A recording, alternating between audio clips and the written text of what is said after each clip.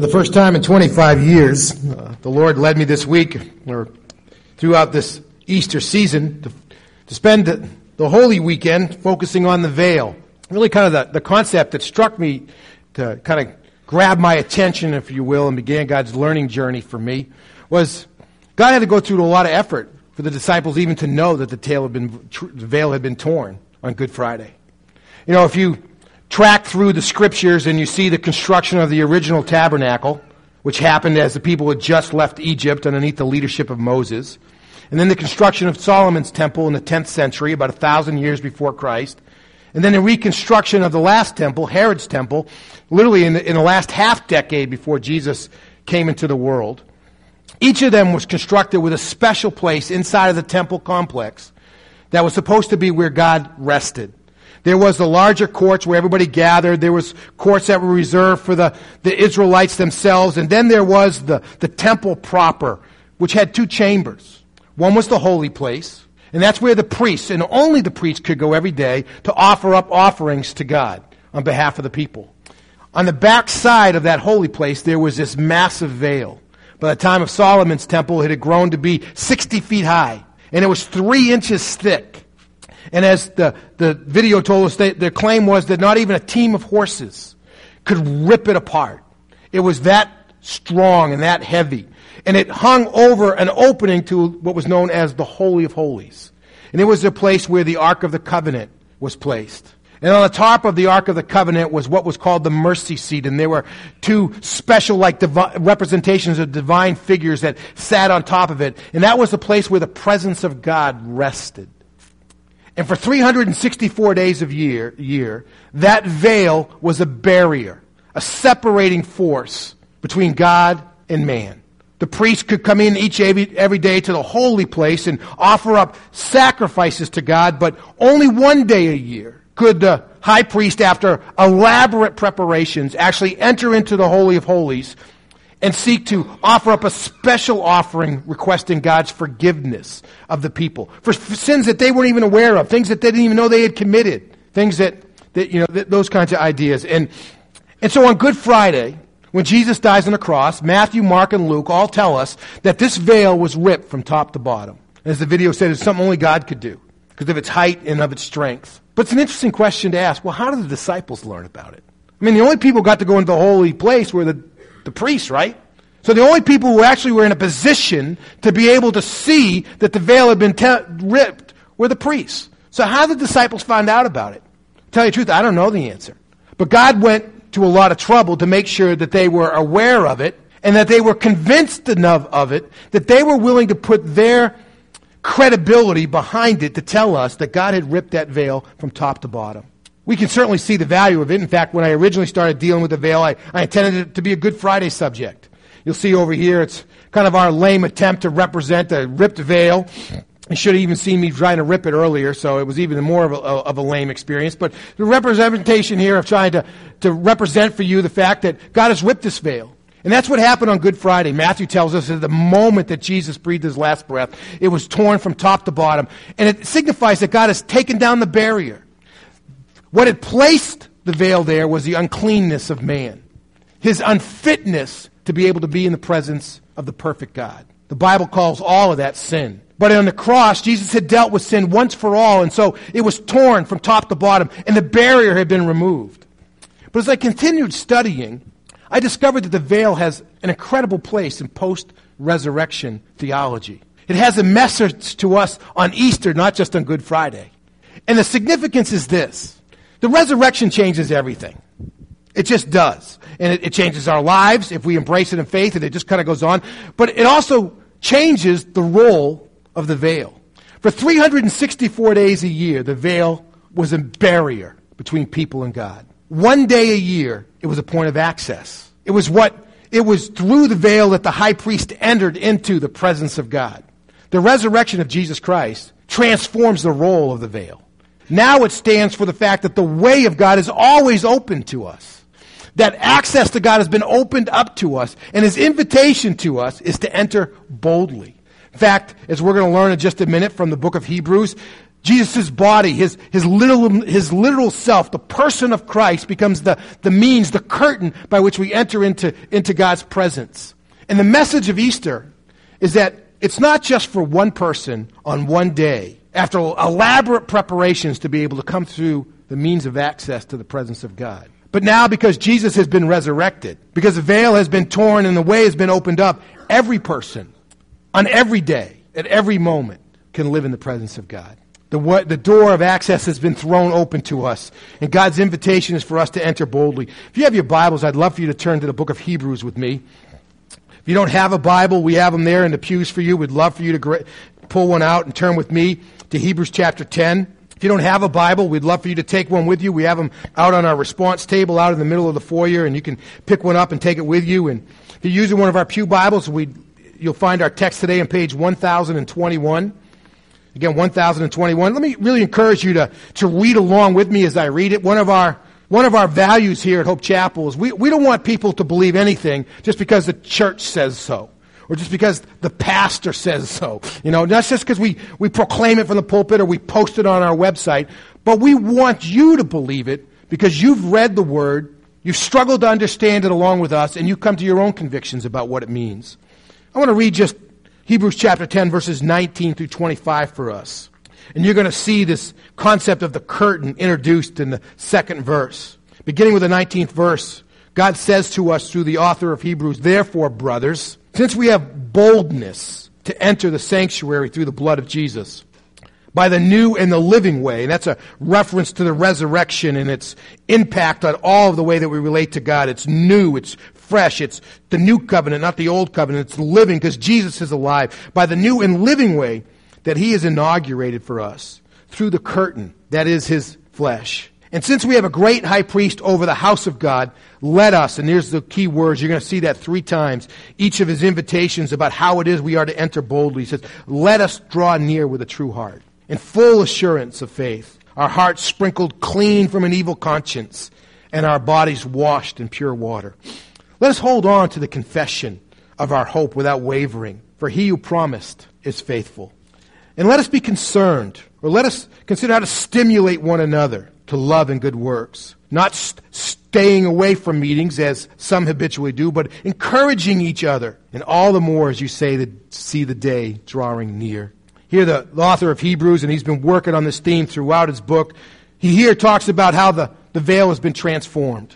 Before it was a 3-inch purple and blue and scarlet tapestry that had been woven and hung over the access, and for the majority of its role it was a barrier. But now it had been ripped and thrown open, and that literally the veil had been transformed, because before it was made out of fabric and now it was made out of the body of Christ. And he is the access point, and God has opened up that way of access into the Holy of Holies. And he says, enter boldly. He says, enter boldly. And then he gives us 3 specific ways that we should do that. And I'm phrasing them to communicate to me and hopefully to you, but we see the first of those in verse 22. It says, let us draw near with a true heart in full assurance of faith, our hearts sprinkled clean from an evil conscience, and our bodies washed in pure water. And let me start with the imagery there at the end. This idea of sprinkling and this washing to be purified with water is literally imagery that's picked right up out of the Day of Atonement. You can go back over and read in Leviticus and some other places in the Old Testament the elaborate journey that the high priest went through in the Day of Atonement. He would dress up in his particular garment that he would wear for a portion of the day, and before he put it on, he would wash himself in this water that was particularly sanctified before he used it. And then throughout the course of the day, when it came time for the offerings, he would switch to a different robe and he would wash himself again and over again. And then as a part of his routine through the day, he would sprinkle blood from both calves and from goats over the altar and then over the mercy seat which sat on the top of the Ark of the Covenant in the Holy of Holies. And it was symbolic of the fact because man had been touching it, it had somehow become contaminated. So it was a request from God to purify it again so it could be a place where people could meet God. So he went through these elaborate things. This is all imagery for us to say that God is the one who prepares us to enter into his presence. The tenses of the verb here are passive. It's not like you have to go purify your conscience so that you think you feel right before God. It's not like you have to go somehow scrub yourself with a special kind of soap to get yourself spiritually clean. God does it for us. It's passive. It's something he has done for us. And with that, he has changed the way that we are to relate to him. And so he invites us to enter boldly via a new way of relating to God. And when we base our relationship with God on faith, as it talks about here in verse 22, we can enter God with full assurance. You see, part of the message of Easter to us, this torn veil, the fact that the door of access to God has been opened up to us, is that you and I can relate to God in a brand new way. And this has been preached for 2,000 years, and the vast majority of the church still does not get it. That our relationship with God is not based on merit. It's based on relationship. It's not what we've done, but who we know that qualifies us to stand in God's presence. And the only way that you and I can stand before God with a full assurance of heart is not based upon what we've done, but what God has done for us that we receive through faith. I thought about how to try to illustrate this, and I may give my oldest son a heart attack here because I'm going to use an example from a Democratic president because, he's with the Republican club out at the UMass Amherst. But I was just a small child in the early 60s. But I can remember in a photo that became famous. In fact, I tried to download one so we could project it, but you can't believe how much money they wanted for this photo. But many of you remember the picture. It's a picture of John F. Kennedy Jr. playing underneath the desk of his father, who was the president. And why is he there? Because he has a relationship with the holder of the office. And I thought about what it would be like for the Russian ambassador to sit in the Oval Office. Remember, that was the day of, the whole missile crisis in Cuba and et cetera, and the tensions with Russia had probably never been higher. And there was all this backdoor stuff. I wonder what it would have been like for the ambassador of Russia to sit in the Oval Office and look the president in the eye while the USSR was constructing these missile bases in Cuba. I mean, he would have had no merit to stand there, to be there. I mean, that's the picture of the transformation that goes on. We think we have to earn our way in there, and the scripture just says that when we're outside of faith, we're enemies of God, and we might feel like the Russian ambassador in the presence of God, that we're not welcome. God says, I changed all that. The veil's been torn. It's no longer a barrier, it's a point of access. And I welcome you through what Christ, my Son, has done for you to come into my presence, because I can make you clean, and you can play underneath my desk all you want. It's interesting to me. So many of us have heard that message and we've never taken action. Jen referred in her testimony that at the age of 13, she made that choice. And even though she was young, she has no doubt that she meant it. You can leave here today having made that choice as well. In the back of your chairs, there are some response cards that we use here at Hope Chapel. And you can, if you are ready, and if you've never before experienced a relationship with God, based upon a relationship with His Son.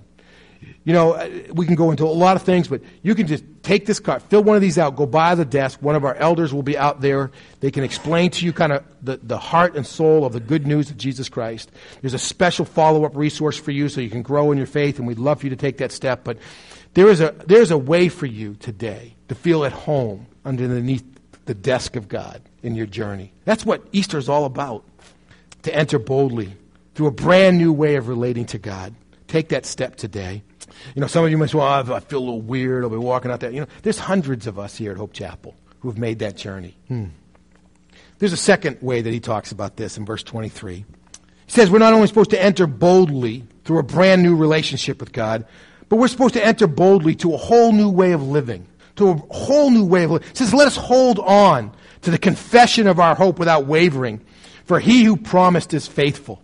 Now, we need to start with what the word hope means, and then we can kind of back out and understand what he's saying to us. Often we think about hope as like a subjective feeling, kind of like the feeling I had last night about 11 o'clock when I was hoping that the Bruins would win the game and double overtime early in the second period, because I needed to go to bed. The next day's Easter. I got no yawning in the middle of your sermon is not a good thing. It was time for me to go to bed, but the game just kept going on and on and on and on. And I was hopeful they would win it early, and sure enough, they did. But that's a feeling that we have, right? But that's not what he's talking about here at all. When he's talking about hope here, he's talking about it's not in a subjective sense; it's in an objective sense. He's talking about the content, the facts, if you will, of what God has done in the world through Jesus Christ. It starts with creation, it ends with redemption, and our ultimate redemption when Jesus returns at the second coming. It's all of that. It's the content of what it is that God has revealed that He's done. It's that stuff. It's objective. It's not a feeling, but it's actual truth. And He says we should hold on to the confession of our hope without wavering. And here that idea of confession is like a lifestyle. It's a way of living. We don't know if we should connect that somewhat grammatically from this text to the idea of it's a sense of hope, it's a confession, a lifestyle that comes from knowing we're in the presence of God. There's no way that we can get away from God because we've entered into His presence through Jesus Christ. And so there's that sense of a character of life that comes when we know we're in the presence of God, when we're in the hands of God. Out here in our lobby, it's interesting to watch the little children. First when they start coming to church, they're carried. Then after a while, they start to sit, and then they crawl, and then they begin to walk a little bit. And one of their favorite things to do once they learn how to walk is run away from their parents. So they get out of the children's wing, and then they start running across the lobby, and they're trying to get away from their folks. And they're completely confident because they know mom and dad are chasing after them, But every once in a while, they get so far away, and they can't see mom and dad anymore. And what happens? They get fearful, and they start to cry. So this sense of having hope, of being in the presence of God, is that idea we know that we're never outside of the presence of God. We've never run so far that God isn't there. And so we don't have that sense of fear, that insecurity, that sense of being abandoned or not knowing what to do. God's always there. But this idea of hopeful living can also be connected with the promises of God. He says, because He who promised is faithful. And the whole concept there is God has made His promises not just about the future, but He's made His promises about the presence, about the present time that we're here. And with that, all of this can be this idea that because we know God has made promises to us as now, and He has promises us for about the future, that we don't have to worry about tomorrow anymore. Most of our lives are spent worrying about tomorrow, aren't they? Preparing for tomorrow. I can't believe how much preparation we made to get ready for today, the last couple of weeks. We don't usually have this many flowers if you're visiting today. This is just a little unusual, And even though I love the brass because I can sing really loud and can't hear myself and it makes the worship better, we don't usually have brass. We made all kinds of preparations. We always seem to be preparing for the future, right? If you're in school, you're getting ready for a test. If you're trying to get ready for a promotion, you get this task to get done at work or whatever. You're trying to invest to be ready for a retirement. It's always about the future. But you know what? We don't have to worry about the future anymore. And we can focus on today. It's a brand new way of living. It's this idea of, if I think is everything that we invest with God produces dividends. Because God's made promises to us. There's nothing that we invest that we lose anything on. I call it no downside living. Anything you invest with God, you're never going to lose. Whether it's in good experiences or bad experiences, nothing that you invest with God, you're ever going to lose. It's a brand new way of living. I was talking to somebody recently who was just thrilled that they had discovered this investment opportunity. They invested a sum of money, and they get 6% interest for the rest of their lives. Absolutely guaranteed. The principal can go up, but it can never go down. No downsides to it at all. And they're absolutely thrilled. We should be more thrilled that we can make this investment with God and there's no downside. Because everything that we invest with God will come back to us. Sometimes it can be costly. I was told so, well, how do I get into that? Well, you got to have $100,000. That counts me out. Sometimes it can be costly. God expects our all. You can start that journey of investing your all with God just by spending some time in the Word. We've given you in your worship guides today, it's just a 2-week Bible reading plan about the life and the teachings of Jesus. If you're not ready for any bigger commitment than that, just start with 2 weeks. Just take that out right now and stick it in your pocket. If you don't have a Bible, go by and pick one up on your way out. And just spend some time every day just reading those passages. If you don't know where those passages are, believe it or not, the Bible has a table of contents in it. You can look in the front. It'll tell you what page number Luke starts on. You can go find it. It's not rocket science. And just spend some time investing in your eternal future. One last point. It's not only entering boldly through a new relationships. It's not just entering into a new way of life, but it's entering boldly to an incredibly new, fulfilling mission for life. He starts with verse 25 by saying, let us be concerned about one another in order to promote love and good works. Not staying away from meetings as some habitually do, but encouraging each other all the more as we see the day drawing near. I love the translation of the NAS, but consider how to stimulate one another to love into good works. I love the paraphrase that that is in the message where it says that we should become inventive in how we lead people to engage in love and good works. And the same kind of concept of not having to be worried about the future just changes what we can be worried about. You know, when you and I know that tomorrow's going to be okay, and eternity is going to be okay, and everything in between is going to be okay. We're not consumed with all the stuff that's around us. And guess what? We really can focus, and this is going to sound cliche-ish, but it's absolutely true. We can focus on making the world a better place. We can think about how to encourage others to love and good deeds. Wouldn't that make the world a better place? At least the way I understand it. We have a way that we can make the world a better place physically and spiritually.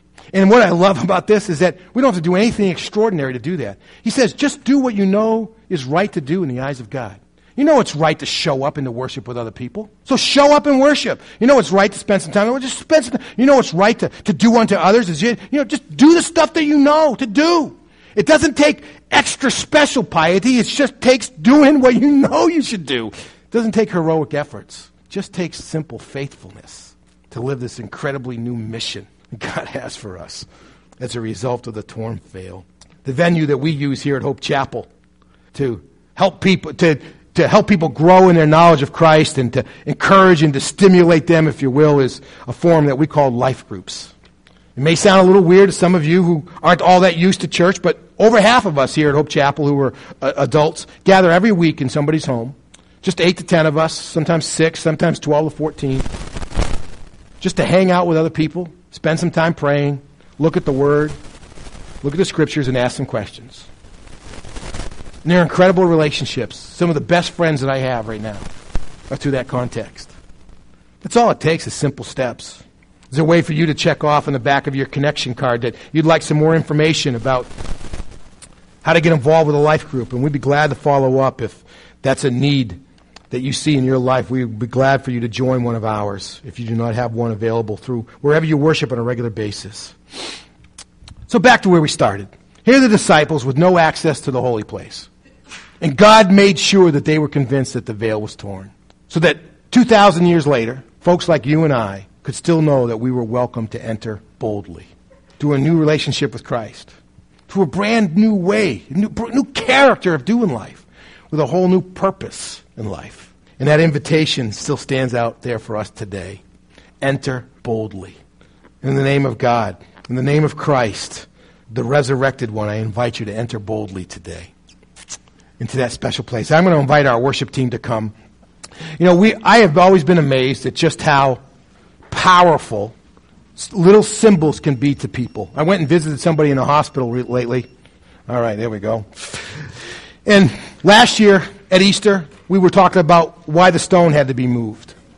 And we gave out small stones at the end of that service and asked people just to hold on to them as a reminder that God moved the stone so that they would know that God moved it for them and that their lives could be different.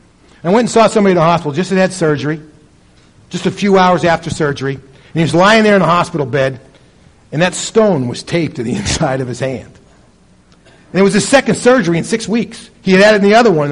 Second time he showed up, the doc said, well, did you bring God with you? You know, and they taped it right in his hand kind of idea. I'm amazed on how powerful little reminders can be that God has given us an opportunity to live life like we'd never have before.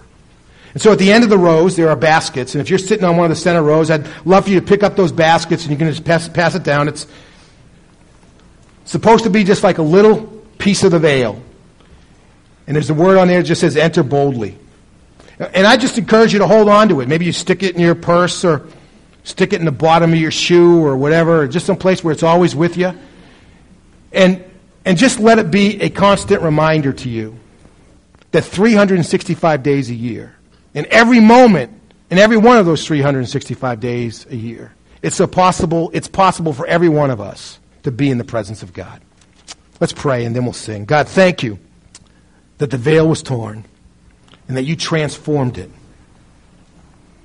into Christ. And through that door, you cry out to us, come in.